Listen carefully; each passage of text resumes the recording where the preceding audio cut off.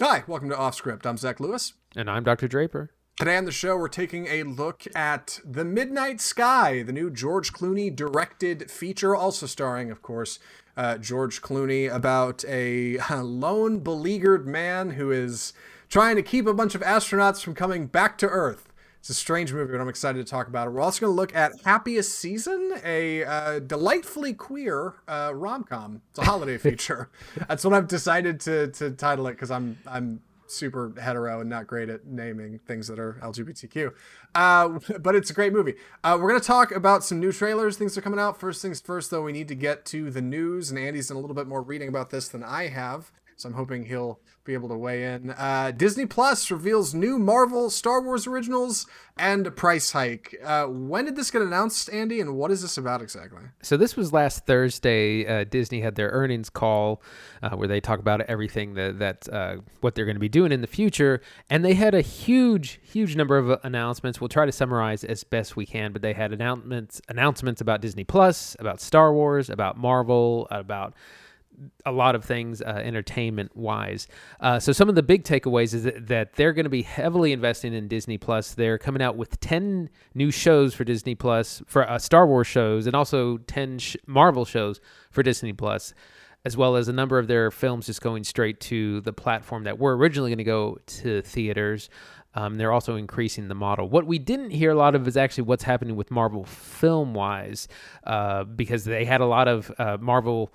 not season 4, phase 4 was supposed to be underway this year, but didn't happen because of the pandemic. And so we haven't heard too much about a lot of that, but they are heavily investing in Disney Plus. They also revealed they have 86 million subscribers, which is huge for a service that's only been around for a year. So Zach, any thoughts on this? Man, where to begin, right? It was quite the investors event. I'm not really familiar with Disney's, investor event, but not only was this heavily publicized, they had a running Twitter thread on at Disney where they explained everything that's coming out with teaser images, trailers if they had them, and that's what I was following all day. So that's primarily where the bulk of my news comes from. 240 character tweets. This is a very long punch up, and I would say anybody who's interested in finding out more about what Disney's announcing needs to go look this up, because there is a ton of content here. Certainly not enough for us to cover in just this episode, especially just this news segment. But for the things that are most exciting, I think, is probably starting with Star Wars, right? 10 Star Wars series. What's interesting is a lot of these seem to be what was going to be the Star Wars stories, right? In theaters, Absolutely. Rogue One, a Star Wars story, or Solo, a Star Wars story. Now they've taken those properties and adapted them into series instead. Long form, at least 10 episode to start series, we assume. Some of these are particularly exciting, looking at characters like Ahsoka Tano from the Clone Wars series, looking at Obi-Wan. Rogue One is getting kind of a spin-off of its own. Cassian Andor is getting a series starring Diego Luna. There's a lot, man, and that's just Star Wars. That's not getting into all their other properties. That's not getting into their films. That's not getting into their classics. ESPN, Hulu had some relevant announcements in here, like Pixar, National Geographic had stuff. Any hot takes on the Star Wars things? Yeah, well, while this is mostly TV related or streaming related, it says a lot about film by not saying a lot about film. They did not announce any other Star Wars films outside of whatever Taika Waititi, who was supposed to do a new film in 2022 or 2023, which shows just kind of a dramatic shift away from trying to, I think, build a cinematic universe and instead just build a streaming universe and kind of give fans everything they want through their streaming service as opposed to film. And I think that's actually a much better model for properties as big as Star Wars and Marvel. And it would be nice to see that when the films come out, they're fewer, they're better, and maybe they cap off a series, something like that. Yeah. Something that was particularly exciting to me was seeing at the end, they announced Patty Jenkins, director of Wonder Woman and Wonder Woman 1984, will be directing a new Star Wars feature called Star Wars Rogue Squadron. I don't know a lot about Rogue Squadron, but I know I played the GameCube video games, and those were pretty cool.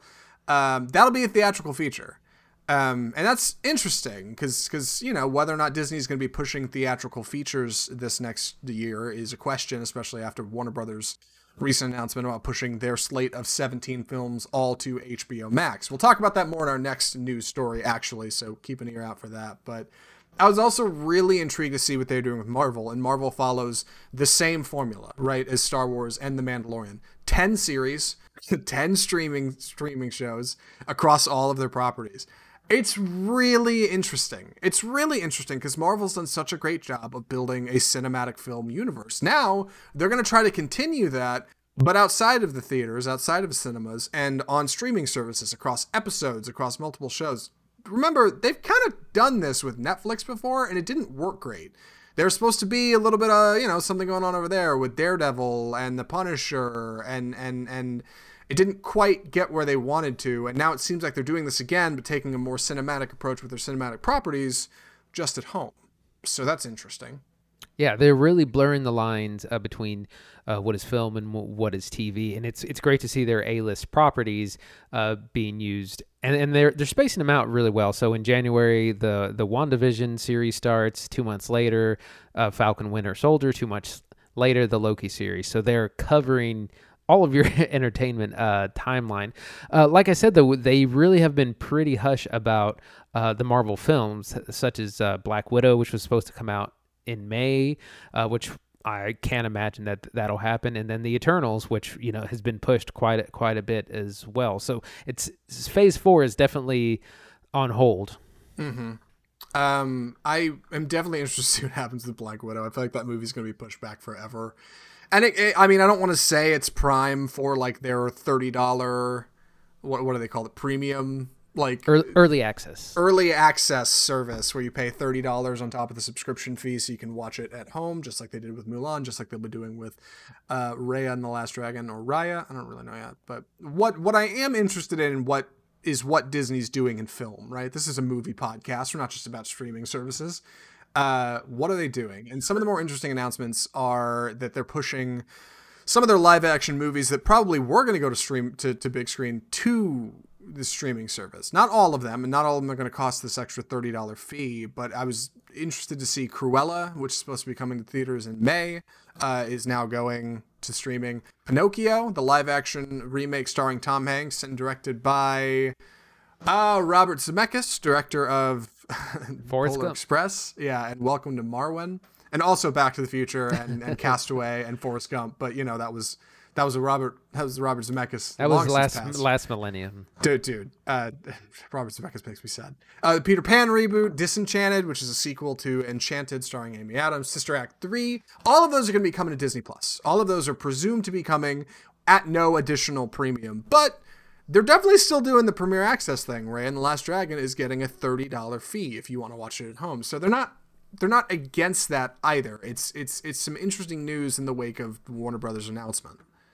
Yeah, absolutely. Like I said, this is kind of a page out of the Warner Brothers book. They're going to do a hybrid release of Raya and the Last Dragon, but with the additional $30 early access fee.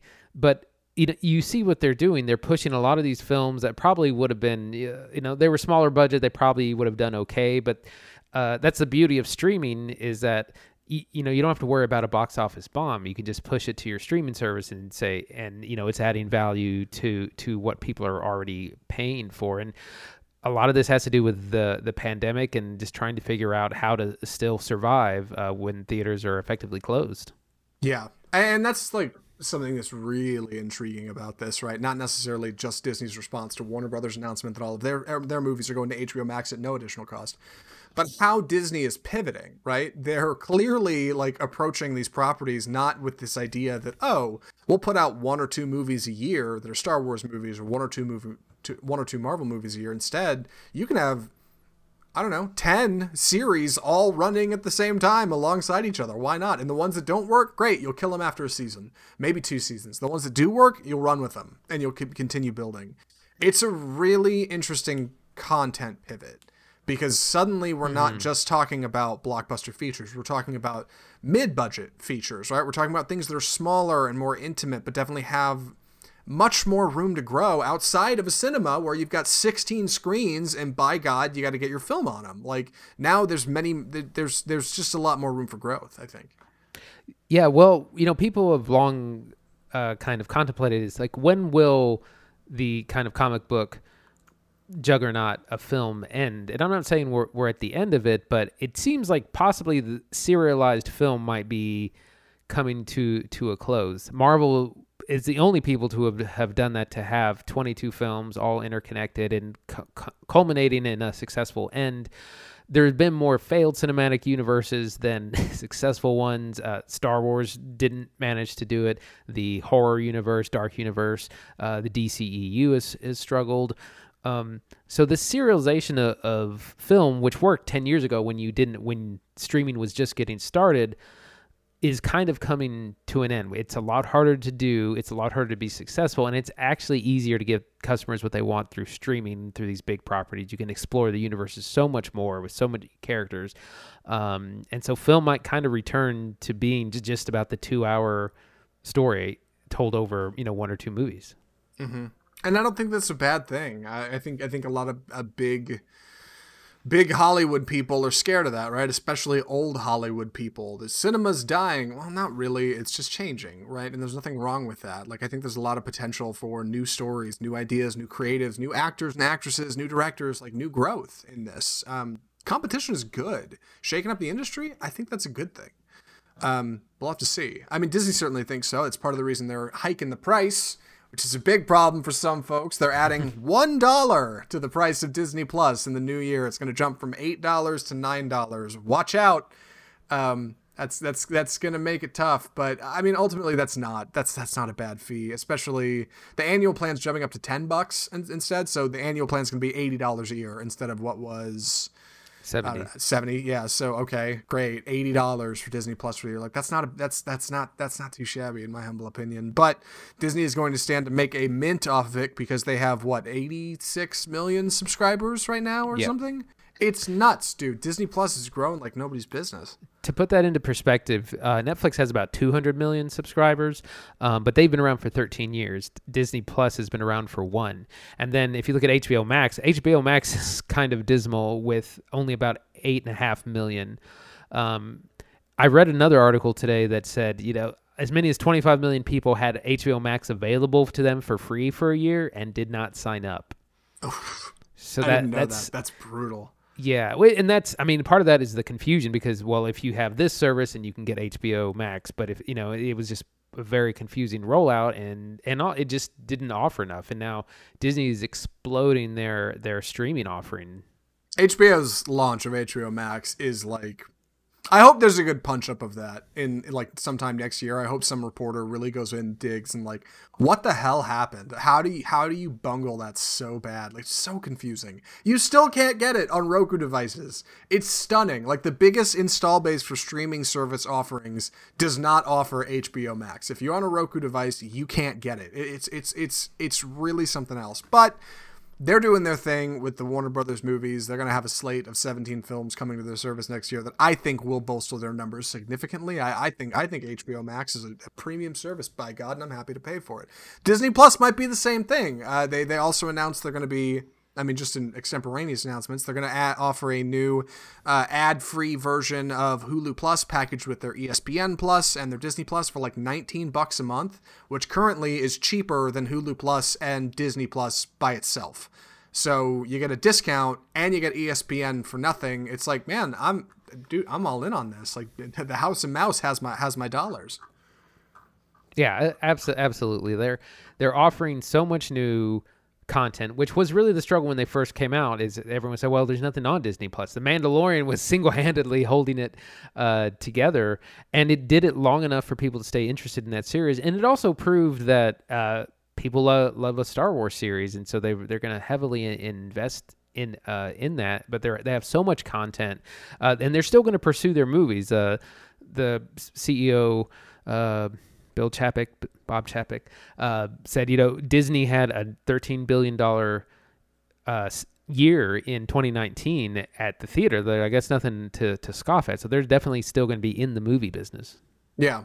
I'm really interested to see what happens. I'm a big Disney fan, probably more than I should be. So keep it here on Offscript for more from Disney. And before we move on to our next story, before our first review, Andy, you've been watching The Mandalorian, right? Season 2? I have indeed, yeah. I know this isn't a streaming review show, but I have not watched a single episode of season 2.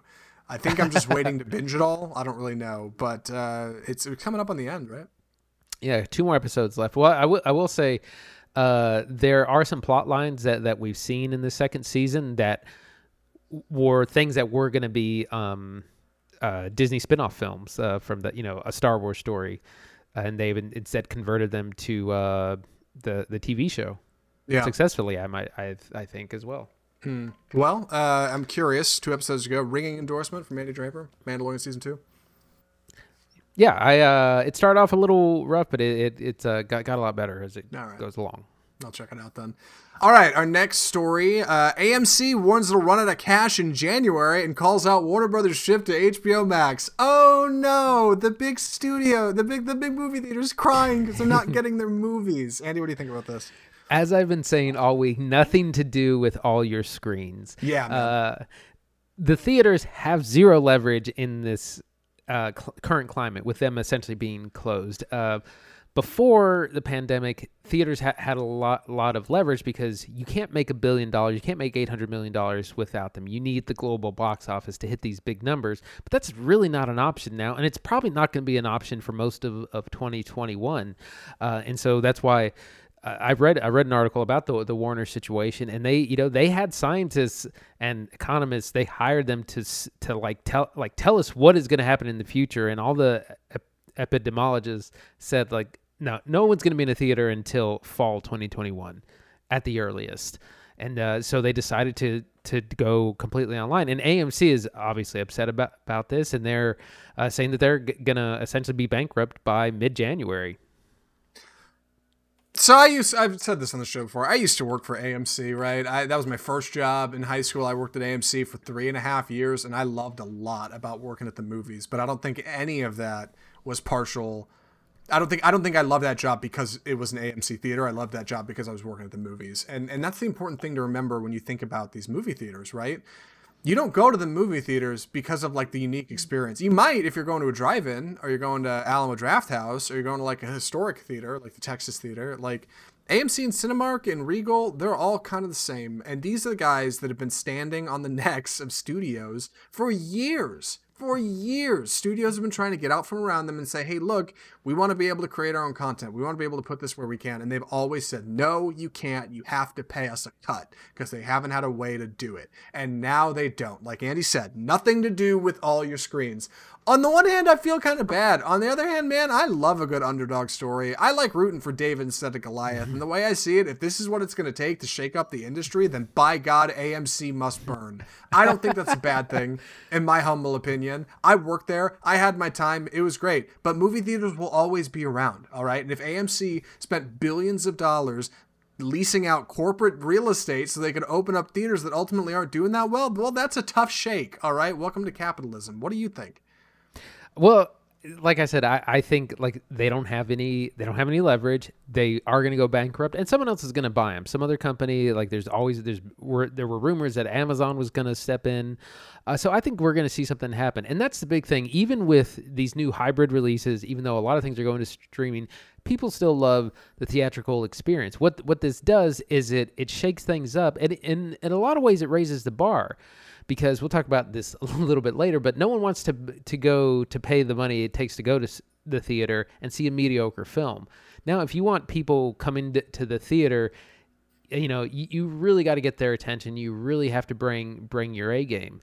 And this also might be, a new life for mid-budget films, because, for a while, films have either been $20 million or $200 million, and we've not had that middle ground. But now really expensive films might be difficult to actually profit of if they're mostly going to go to streaming. So overall, I think it's great for film. It's tough luck for the for the theaters, but it's going to work out. Someone's going to swoop in here. Yeah, I agree. The theaters are still a fantastic way to make money. Like you said in the last story, Disney CEO Bob Chapek said that last year Disney made $13 billion in profit. Are they moving some properties to streaming? Totally. Are they moving all of them? Absolutely not. Disney still stands to make money. Warner Brothers still stands to make money. All of these studios will make money if their movies go to theaters. But it's not the only way to do it anymore. And that's what's so scary for these for what is essentially an industry bottleneck that's been able to hold these studios' feet to the fire for generations now. I don't see this as a bad thing. It's like you said, people are still going to want to go to the theaters. People are still going to make money like making movies. That's not going to go away. But I think there's so much more opportunity for mid-budget films, which is something we just don't see a lot anymore at the theaters. Nowadays, Hollywood accountants say every movie has to make every dollar back and more, right? It's why we get so many blockbuster features, big budgets, right? Hundreds of millions of dollars.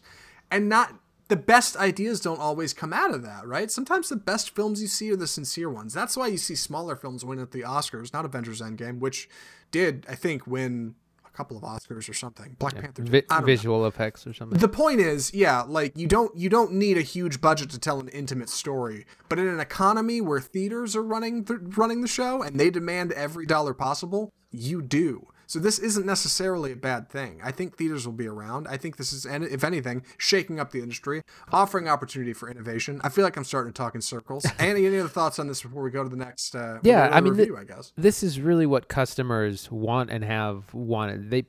Most people want to stay home. Most people don't want to go to the theater for a number of reasons. But this, giving people the option, is really the best middle ground. If people, if you are busy or if you have kids and a family and it's just hard to get out to the theater, this is a great way to do that. At the same time, if you have a really big property, things like Dune or the next Matrix movie, I definitely want to see those in the theater. Mm-hmm. I'm in the same boat. Like I will want to go to the movie theater. It's not just because we do a movie podcast. Like I truly do enjoy the experience. I think people will too. And you know what? Honestly, for a very selfish reason, I think if we have movies that are available as streaming service, I think they'll shake out a lot of the crazies that are just going to spend the whole movie on their phone anyway or munching on popcorn way too loud. You don't have to worry about it, right? It's going to be pure. Cinema for the purists who want to be there. That's what it's going to be about. And I am personally 110% okay with that. So AMC's got to go. I don't know. No, I also think AMC will renegotiate. They will slither their way out of this horrifying tragedy somehow. Somebody will buy them and keep the name. Like, a company that big does not have that many assets and just shutter it all nationwide. There's no way. Mm-hmm. Those uniforms, those name tags, those all have value. That's going somewhere. Somebody will buy it. It's ripe for the taking. That's right. It'll all work out. But you know what? Maybe that jerk CEO will learn a lesson or two along the way, huh? Maybe that'll be good for him. Mm-hmm. I don't know. Anyway, with that, we should probably move on to our first review. I'm excited to be taking the summary on this one. Please excuse the clumsy presentation. I'm on one screen today. I don't have the cool two-screen thing going, so if it's a little all over the place, I'll be working it out. But this is our review for Hulu's Happiest Season. I just woke up thinking about going home with you and got very excited about Christmas. I get to go meet the people that made my favorite person. I'll always take December away over summer. Abby, you and Harper have a perfect relationship. She is my person, and I really want everyone to know that. I want to marry her. What are you doing on your phone? I left a gentleman alone in my apartment, so I'm tracking him to make sure he leaves. You're tracking him? Yeah, I track everybody. If the NSA can do it, so can I. So, Happiest Season is the story of Abby and Harper, a wonderful queer couple living in what I think is Pittsburgh. Maybe Pennsylvania, probably not New York. Abby and Harper are going home for the holidays, and much unbeknownst to Abby, Harper has been dishonest, and her parents not only don't know that she's in a relationship, they don't know that she's gay. So for 5 days, Abby, played by Kristen Stewart, has to essentially play straight, while Harper, played by Mackenzie Davis, kind of, I don't know, eases her family into the situation. Hijinks ensue. It's like a 142-minute rom-com, and it follows many of the same like hallmarks of the Hallmark Christmas film, right? Like it's very lightweight, it's easy, you got some laughs, you got some good acting. But at the same time, Happiest Season kind of has a wonderful little something at its core, because it's not just telling the same generic story for Christmas. This one has much more to say, and I'm excited to talk about what that is. The film is currently available on Hulu. The trailer is currently full screened on my screen, so I can't actually see whether or not it looks good for you guys at home, but I'm just going to roll with it. Andy, what did you think of Happiest Season? So when this first started, I was like, what did Zach make me watch? Right. It starts off as it starts off like a very simple sounding Hallmark movie / Lifetime Christmas movie.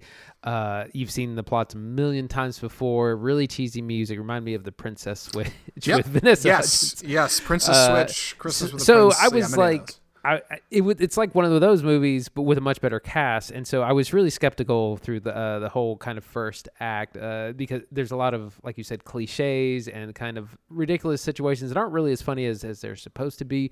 It does find its way about halfway through, and it starts to really explore this relationship between our two main characters, and kind of covers some other themes about kind of hiding who you are. There's a lot of characters in the movie that have secrets, and by the end I enjoyed what it was seeing, but it took me a little bit to get into it.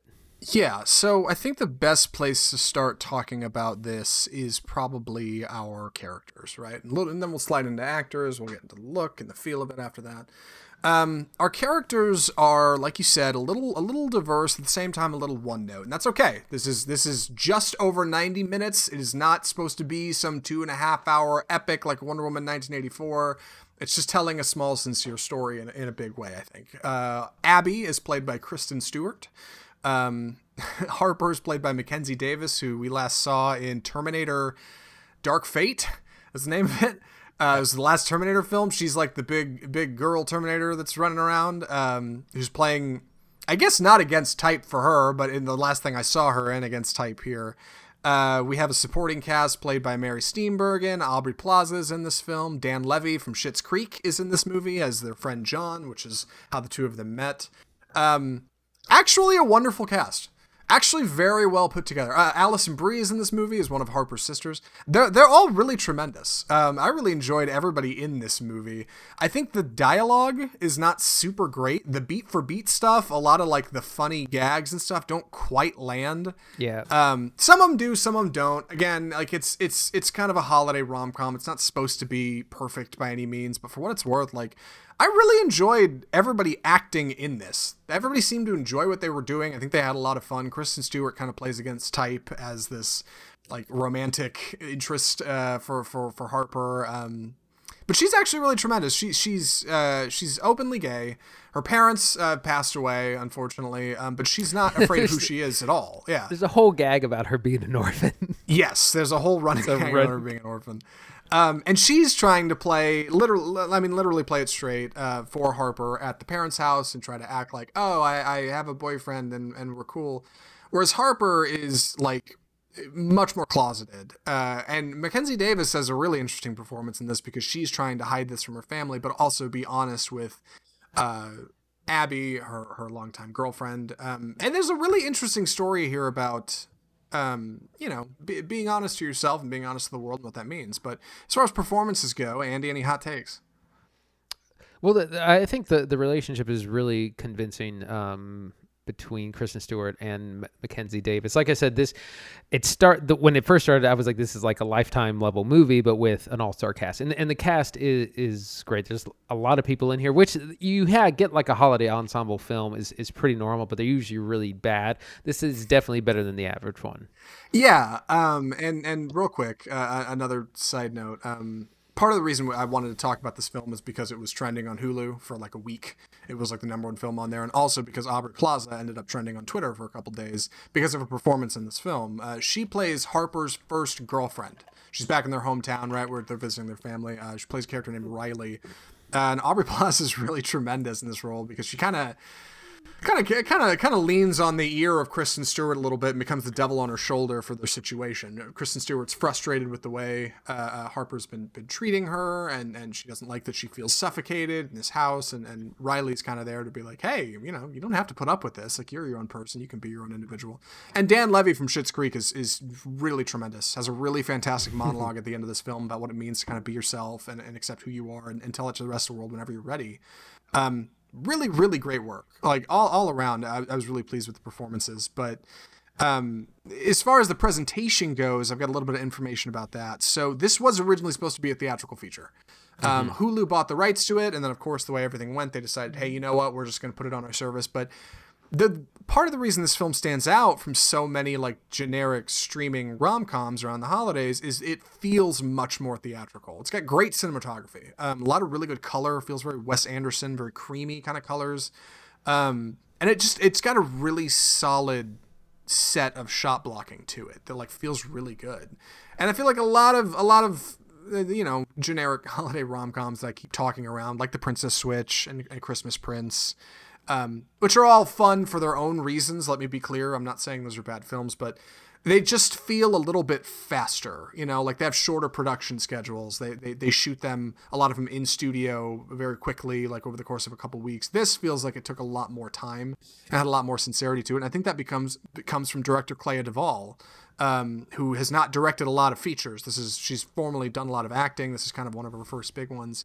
It really plays, like you can tell there's a lot of sincerity, and it's because this is an autobiographical story for her, Miss Duvall. She's tremendous as a director. What do you think, Andy? I think the I just lost my sorry, train of thought. I went on like 8 different points there. I was all over the place. Go ahead. So this is a romantic comedy. I feel like the comedy isn't very strong. It's not as funny as it should be. There's a lot of gags that don't work, and this is one of the downfalls of watching it by yourself on streaming. If this were in a theater, the communal experience, a lot of the jokes wouldn't fall as flat as they do. But I didn't feel it was as funny as it was kind of should have been.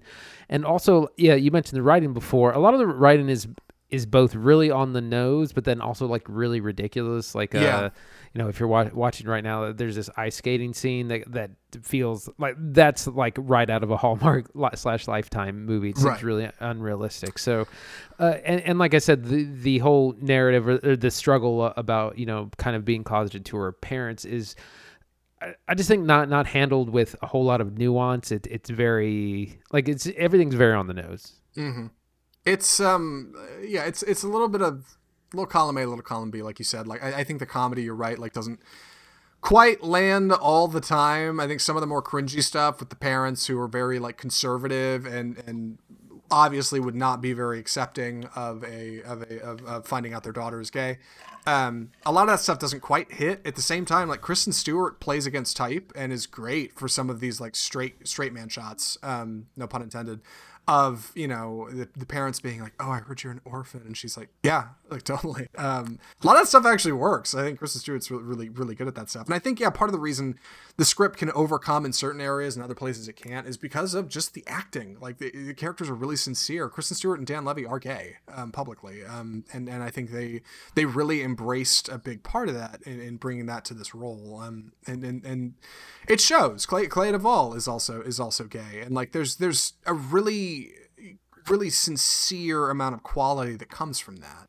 I'm not saying these other films that this one's like don't have that. They do, but this one, it just feels different in a way, and I feel like the internet's noticed, right? There's a reason it was trending. There's a reason people are talking about it, and it's worth talking about. So I'm glad we had the opportunity to watch it. As far as, I don't know, things like music goes, I don't really have a lot of thoughts. It kind of, it works, but ultimately it's supposed to be a pretty toothless rom-com that actually has some bite to it, and I think that's worth talking about.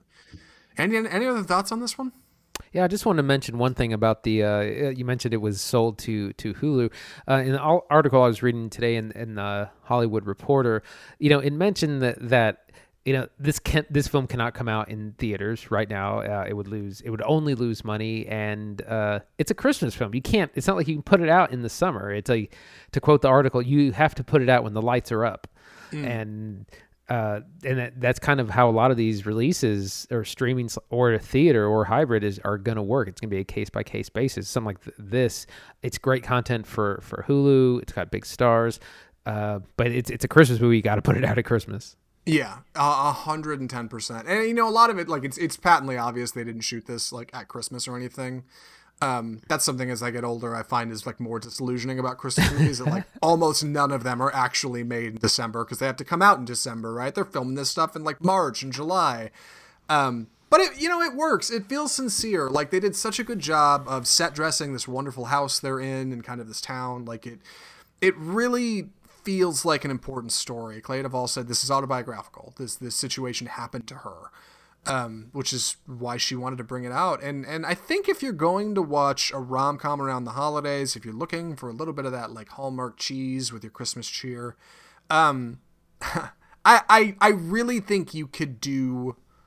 I guess you could do worse, yeah, because this one approaches it in a way I haven't seen before that feels really tremendous, and it's worth talking about. So I'm glad we had the opportunity to do it. Andy, any other thoughts before recommendation? I think I'm ready. Andy, would you recommend Happiest Season? Yeah, I think overall, yes. You know, it's a harmless, fun holiday movie that's better than most holiday movies. There's a lot of holiday trash that comes out, so it's definitely better than most. It's not quite as funny as it should be. The writing isn't quite as sharp, but it is a great cast, and they all do a really good job. And like I said, but it took a while to get going, but by the end, I enjoyed it. Yeah, I'm in the same boat. I actually really liked it. It definitely is a little clumsy in the first act, kind of getting there. At one point, I got up to go to the bathroom and came back, and Christine was like, "Oh man, you miss all this exposition." So they're at the house, and Harper's saying that her parents don't know she's gay. I was like, I've been gone for like a minute. Like, oh my gosh. But it really comes around. It really gets going. Like once the whole family gets together, and things start to pick up. It's worth it. I think it's worth your time. I really do. I enjoyed watching it. I don't think you need to be in any particular audience range to like it. It's like PG-13. It's pretty safe. There's not a lot of curse words or anything. Like, it's good stuff. Happiest Season. 2 thumbs up. Highly recommended. And with that, we should move on to some upcoming trailers. Normally, Andy and I talk about before the show who's going to talk about which trailer, and we totally didn't do that this week. So, Andy, how do you want to split these up? I'll take the first one. I'll take the next 2, I guess. Well, please take it away. Nobody. So this is a new action drama starring Bob Odenkirk of Breaking Bad fame. He plays a father who we see at the beginning of the trailer. Their house is robbed, and he had a chance to kind of knock out or fight the burglar, and kind of chose to back off. Feels really dejected. Everyone's kind of saying sorry that happened. Sorry, you're such a kind of weak man. Then we see him on a bus and getting in a fight with some gangsters, and turns out he's like a total badass, and he's an ex-Navy SEAL or something, and he just kind of had to turn it on for this moment, but now he's on the gangsters hit list, and there's people coming after him. So it's kind of like he's John Wick if John Wick was kind of a stay-at-home dad kind of situation. So it looks like an action comedy. It looked really over the top kind of action, and it's cool to see Bob Odenkirk in this kind of role. So I think this looks pretty cool and exciting. What do you think? I think it checks a lot of boxes for what I would normally think is cool and exciting. It stars Christopher Lloyd in the supporting role as his father, which you never see. It's got the producer of John Wick, so it's going to have a lot of similar action and format. Obviously, there's this feeling of, a guy who used to do a lot of bad stuff just kind of wants to be left alone, and then trouble comes looking for him, so he's got to step up and get back into it. I think it's pretty good. I like Bob Odenkirk a lot, actually. I think he lands very largely in this group of traditional comedy actors and actresses who play against type and play something serious, and it works, because this doesn't look like it's intentionally supposed to be particularly funny at all. I think of Bryan Cranston doing Malcolm in the Middle and then jumping to Breaking Bad. I think of Hugh Laurie doing a bit of Fry and Laurie improv comedy and then jumping to House. Obviously, those are television series, but there's a lot of potential for comedy actors and actresses to step out and do something different, and this looks like that's what it'll be for Odenkirk. And I hope that's what it is. I'm not super into what's happening here, honestly. Like, I'm sure we'll probably end up watching it for the show, and for all I know, it's really enjoyable. But man, I really, I think I've seen one too many stories of tough guy, trouble walks into tough guy, and he has to swing back. Like I get it. Yeah, it looks a little too stereotypical for me. It looks like it just kind of follows the same formula. But I'm excited to see Odenkirk doing his thing. I'm excited to see more John Wick style action. Like, the trailer looks strong. For all I know, I could be totally misreading this thing. So I'm excited about Nobody. I hope other people are excited about it as well. Next movie we need to talk about is Nomadland. This is a curious film. This one's been shot over the course of the year. It stars Frances McDormand as essentially a modern nomad. She's a widower who follows. She's a widow.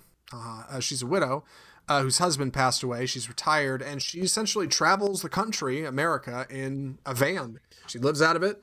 She travels to different kind of communities where people are camping out, staying, RV parks. She isn't quite homeless. She doesn't think in the trailer, but this is her life. She just kind of travels, and she doesn't really have a job, and she just kind of goes to little towns and picks up some work, and then after she makes some money, she hops back in the van and drives to the next town.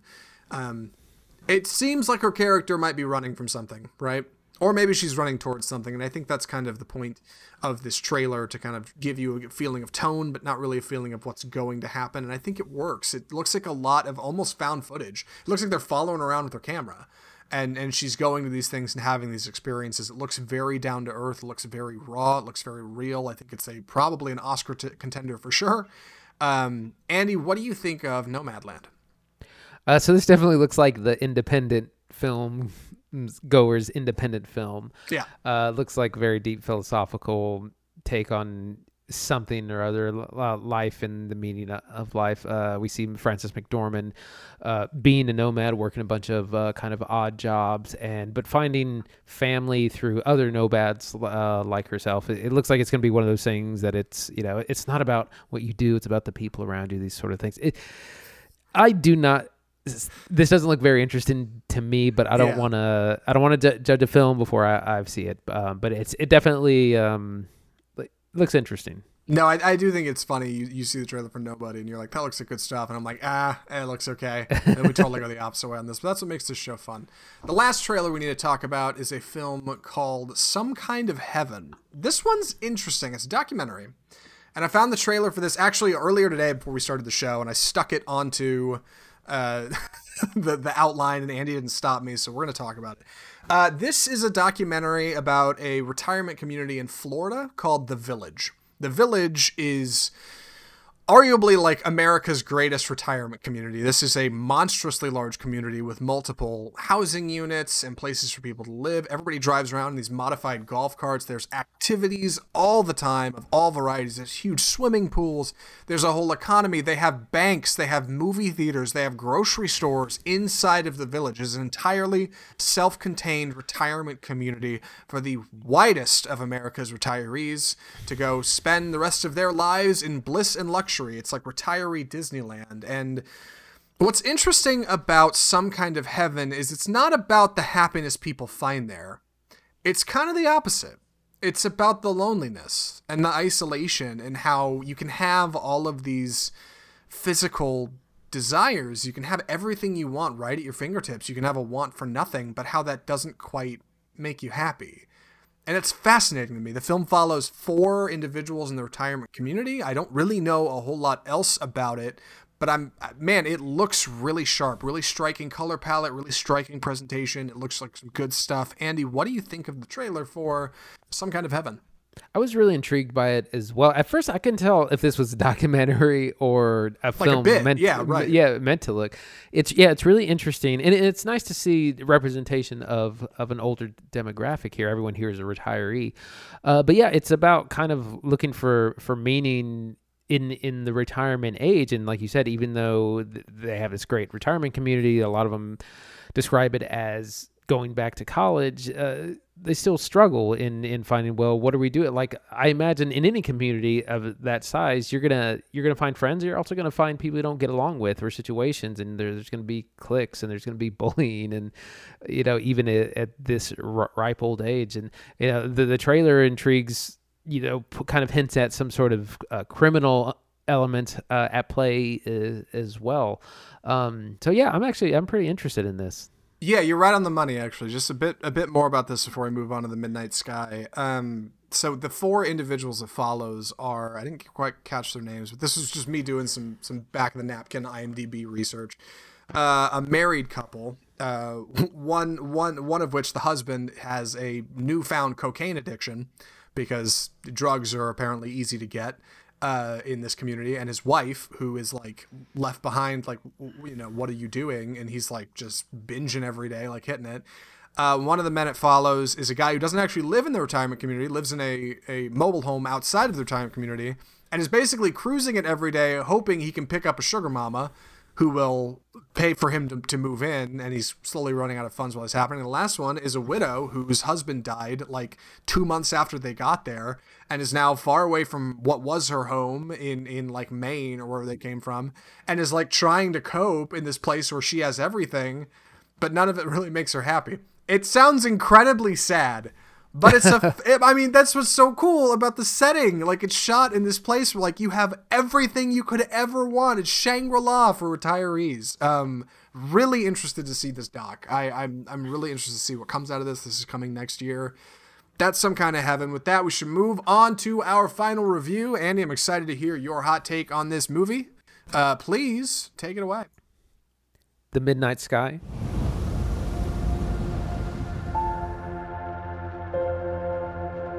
That's ether.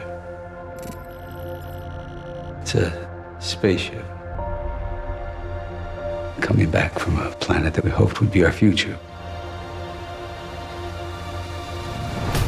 I have to contact them before it's too late.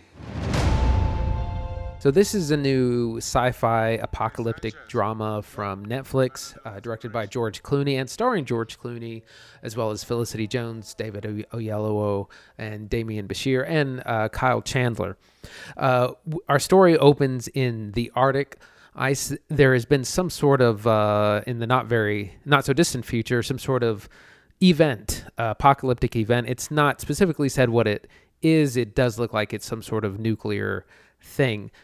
Earth, basically, everyone has about 2 to 3 weeks before everyone dies. There's radiation spreading all over the globe. We meet George Clooney's character, Augustine Lofthouse, who is a researcher and has been a researcher his whole life. Everyone is evacuating the Arctic station to go be with their families for these last kind of times. He decides to stay, saying, here is as good a place as any. He's very sullen. He's also sick. He has some sort of terminal illness. Terminal cancer. He has to do these blood transfusions every day. And then at the same time, there is a spaceship coming back from a moon near Jupiter that could inhabit life. These astronauts, they're headed back to Earth. They don't know that it's not habitable anymore, and so George Clooney is on a mission to try and contact them, and he has to get to a different communications station that's far away in the ice to communicate with them so that they don't come to Earth and all die. So that's our setup.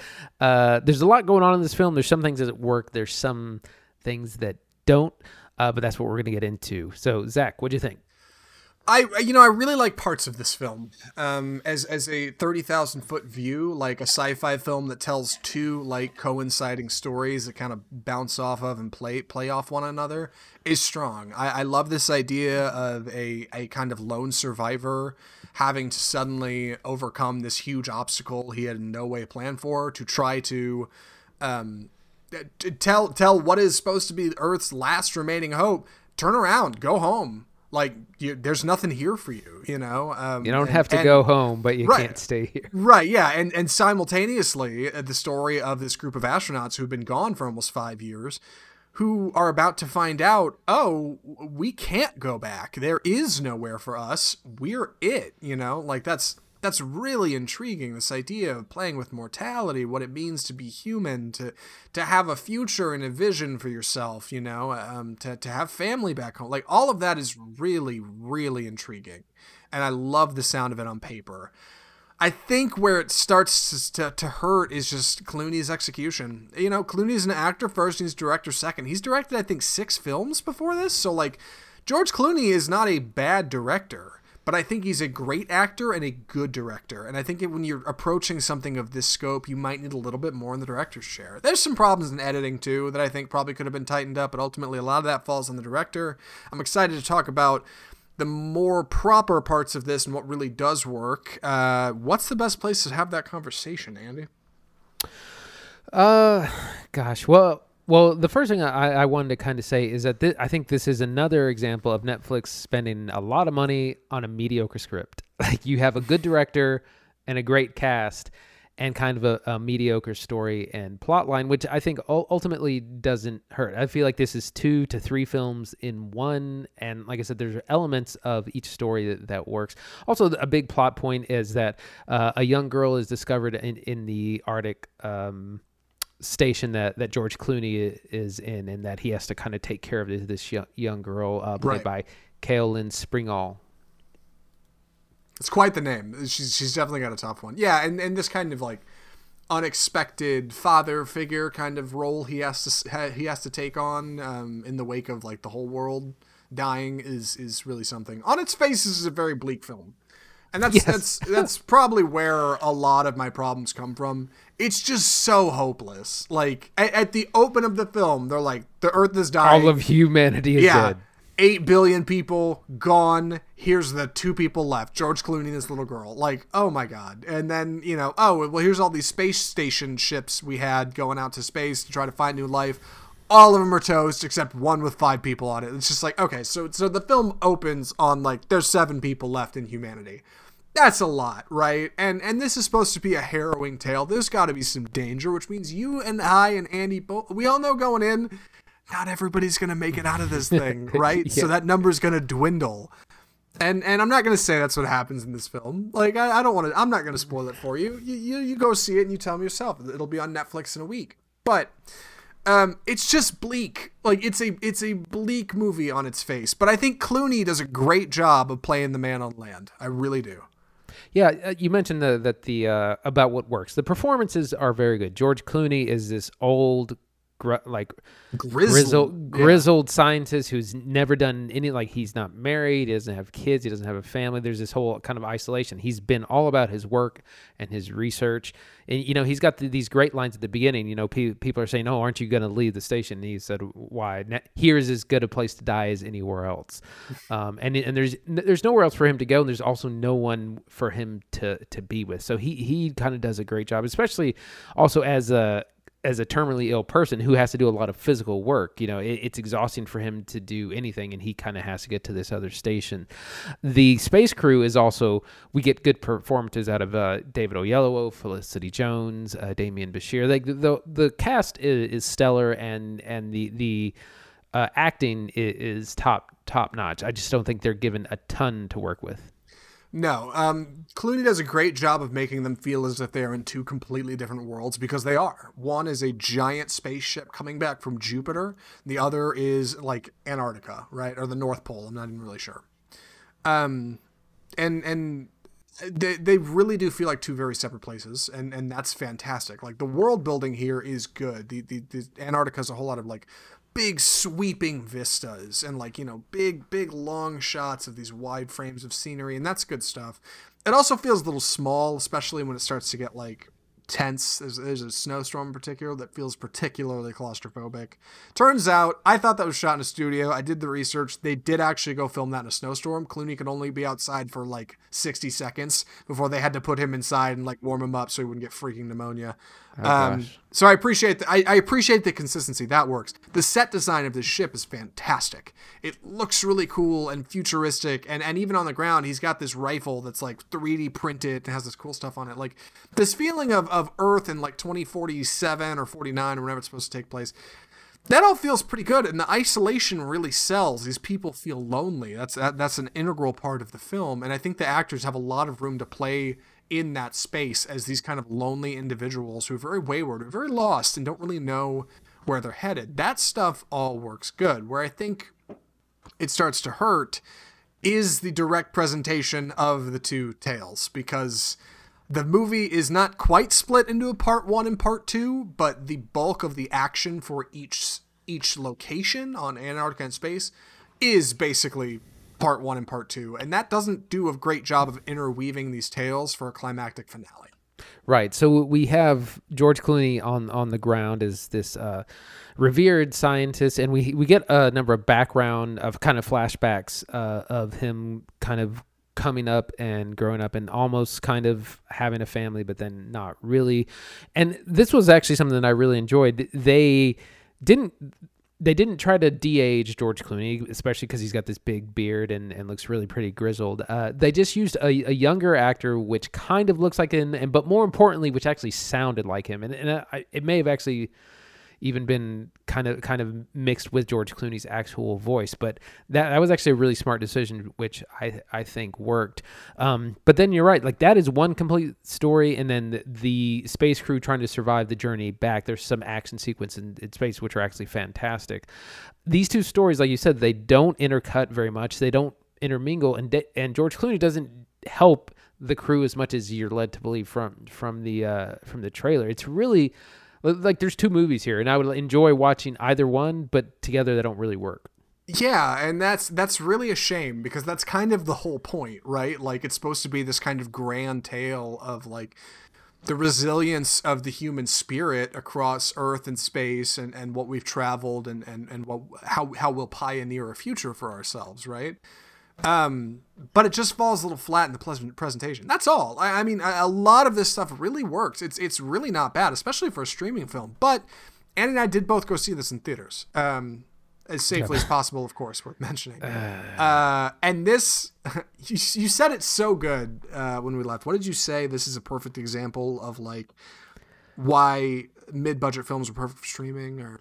Right. Yeah. Well, it's a perfect example of why people don't want to go to the theater. You don't want to go and see a mediocre film. You know, I spent $11 on a ticket, $6 on a drink, and a bunch of crunch. And, you know, for something that I much rather would have watched at home. It does, like, the space scenes do look really good, and that looks great on the big screen. But like I said, this is... I was upset for what I paid to see this, and so would other people. Right. And I'm in the same boat. Like, it just doesn't quite get over the mark for a theatrical picture. But on streaming, I mean, I don't want to just jump to recommendations, but I don't know. Any other thoughts on this for recommendations, Andy? Am I jumping too far ahead? I do want to mention the music, but go ahead. Well, yeah, like I said, the two stories, they don't really work together. Those are the big things. The acting's good. The effects are good. It reminded me of much better movies. That's what I was going to get to. It reminded me of Sunshine a lot, film by Danny Boyle, which is an excellent, we got to save the world in space film. Interstellar as well, as far as having the heart. And, you know, that film's a lot about isolation and family and sacrifice as well. So like I said, I know it's not going well when a movie just reminds me of better movies. Yeah, no, in a lot of ways it reminded me, especially the space stuff, reminded me of Alfonso Cuarón's Gravity, which Clooney was in like just a few years ago. And he said in interviews he was inspired in a lot of the space work by what happened in that film, by him, you know, kind of looking over Alfonso's shoulder to see how he was doing it. And that stuff works great. Like, the CGI is good. The world building is effective. I think a lot of that stuff is fine. But ultimately, I think the story on land is just a little thin, and the story on the ship is almost a little too thick, and the film comes off feeling lopsided when it tries to intercut the two of them. Yeah, it does come together for something that's pretty inspirational, but I mean, I didn't quite feel that way. I just kind of walked away from the theater feeling like, man, that was awfully bleak, and that was a real downer. And walking into a movie theater that's half dead, where nothing's open because nobody's there, and walking out to an empty parking lot where my lone car is sitting, like, did not help the experience. I didn't walk away from this feeling like, man, like that was really tremendous. And maybe you'll feel differently watching it at home on Netflix, watching it with family, but in theaters it didn't quite have the experience I think it was intended. The music is very good. Alexander Desplat did the music. Yeah, I'm not sure what he's done previous, but I've seen his name in films we've watched, so I know he's doing work, and this is another one, and it's pretty good. So, any other thoughts, Andy? I think I'm ready. Andy, would you recommend The Midnight Sky? Save it for streaming. You know, if this were a normal year and it had come to theaters, I would say skip the theatrical release. It's not worth that price. However, it does look very good on the big screen. The effects are really good. All the space station stuff is really cool. It's a great cast. The stuff on land is also very interesting with George Clooney and the little girl he has to look after. Ultimately, these are two disparate stories which don't really connect. For me, they might for other people. I know I've heard some people who were convinced by the kind of interweaving of the narratives. But like I said, save it for streaming. Yeah, I'm in the same boat, 100%. Watch on Netflix. It'll be trending. I mean, when you open Netflix, I think it comes out either the 19th or the 23rd, I want to say. When you open Netflix for like a week, this is going to be the first thing that comes up. It'll be in that top 10 bar. I mean, they're going to push this big time. And like, it's good stuff. Like, I don't think it's bad. I really don't. It's just over 2 hours, I want to say. Good, maybe stand to be a little bit shorter, but it's a little long. Yeah, for what it's worth, watching it at home, I think is fun. There's some fun space action in there. There's some fun George Clooney acting. He's very good in this movie, very grizzled. You know, he's very passionate about the role, obviously. But skip the theaters. You're not missing anything by going to the theater and paying $18 to watch this movie.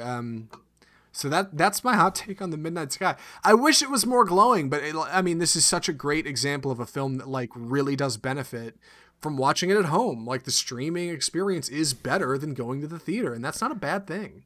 Yeah, well, like I said, studios and theaters, I guess, are gonna have to step up their game. If you want people to pay a premium to go out and leave their house, it better be good. You know, I compare it to trying to convince people to go to an apartment store instead of buying online.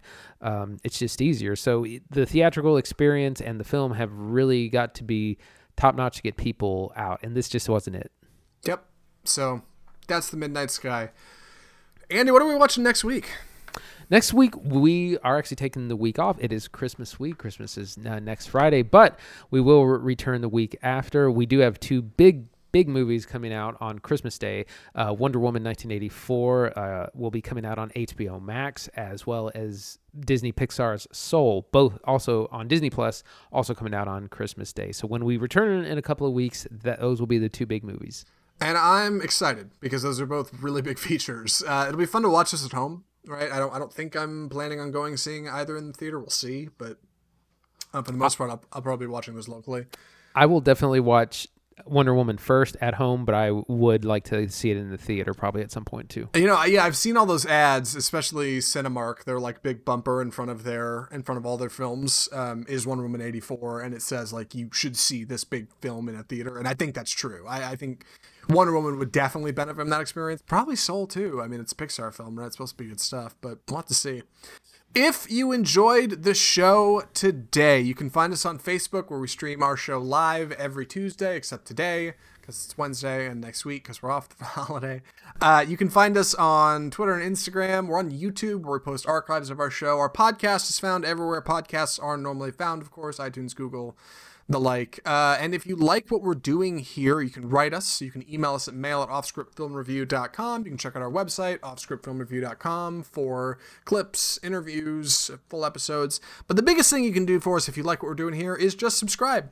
Subscribe to the show so you can get new episodes every single week straight to your phone. Tell your friends about it. That would help a ton. And if you can swing it, leave us a rating and review. It helps us a ton. You have no idea. Just a couple of words. Let us know what you thought of the show. We would love to hear about it and what you're enjoying this year. We're looking forward to doing our top 10s of 2021 coming into January, so that'll be exciting. Keep an ear out for that.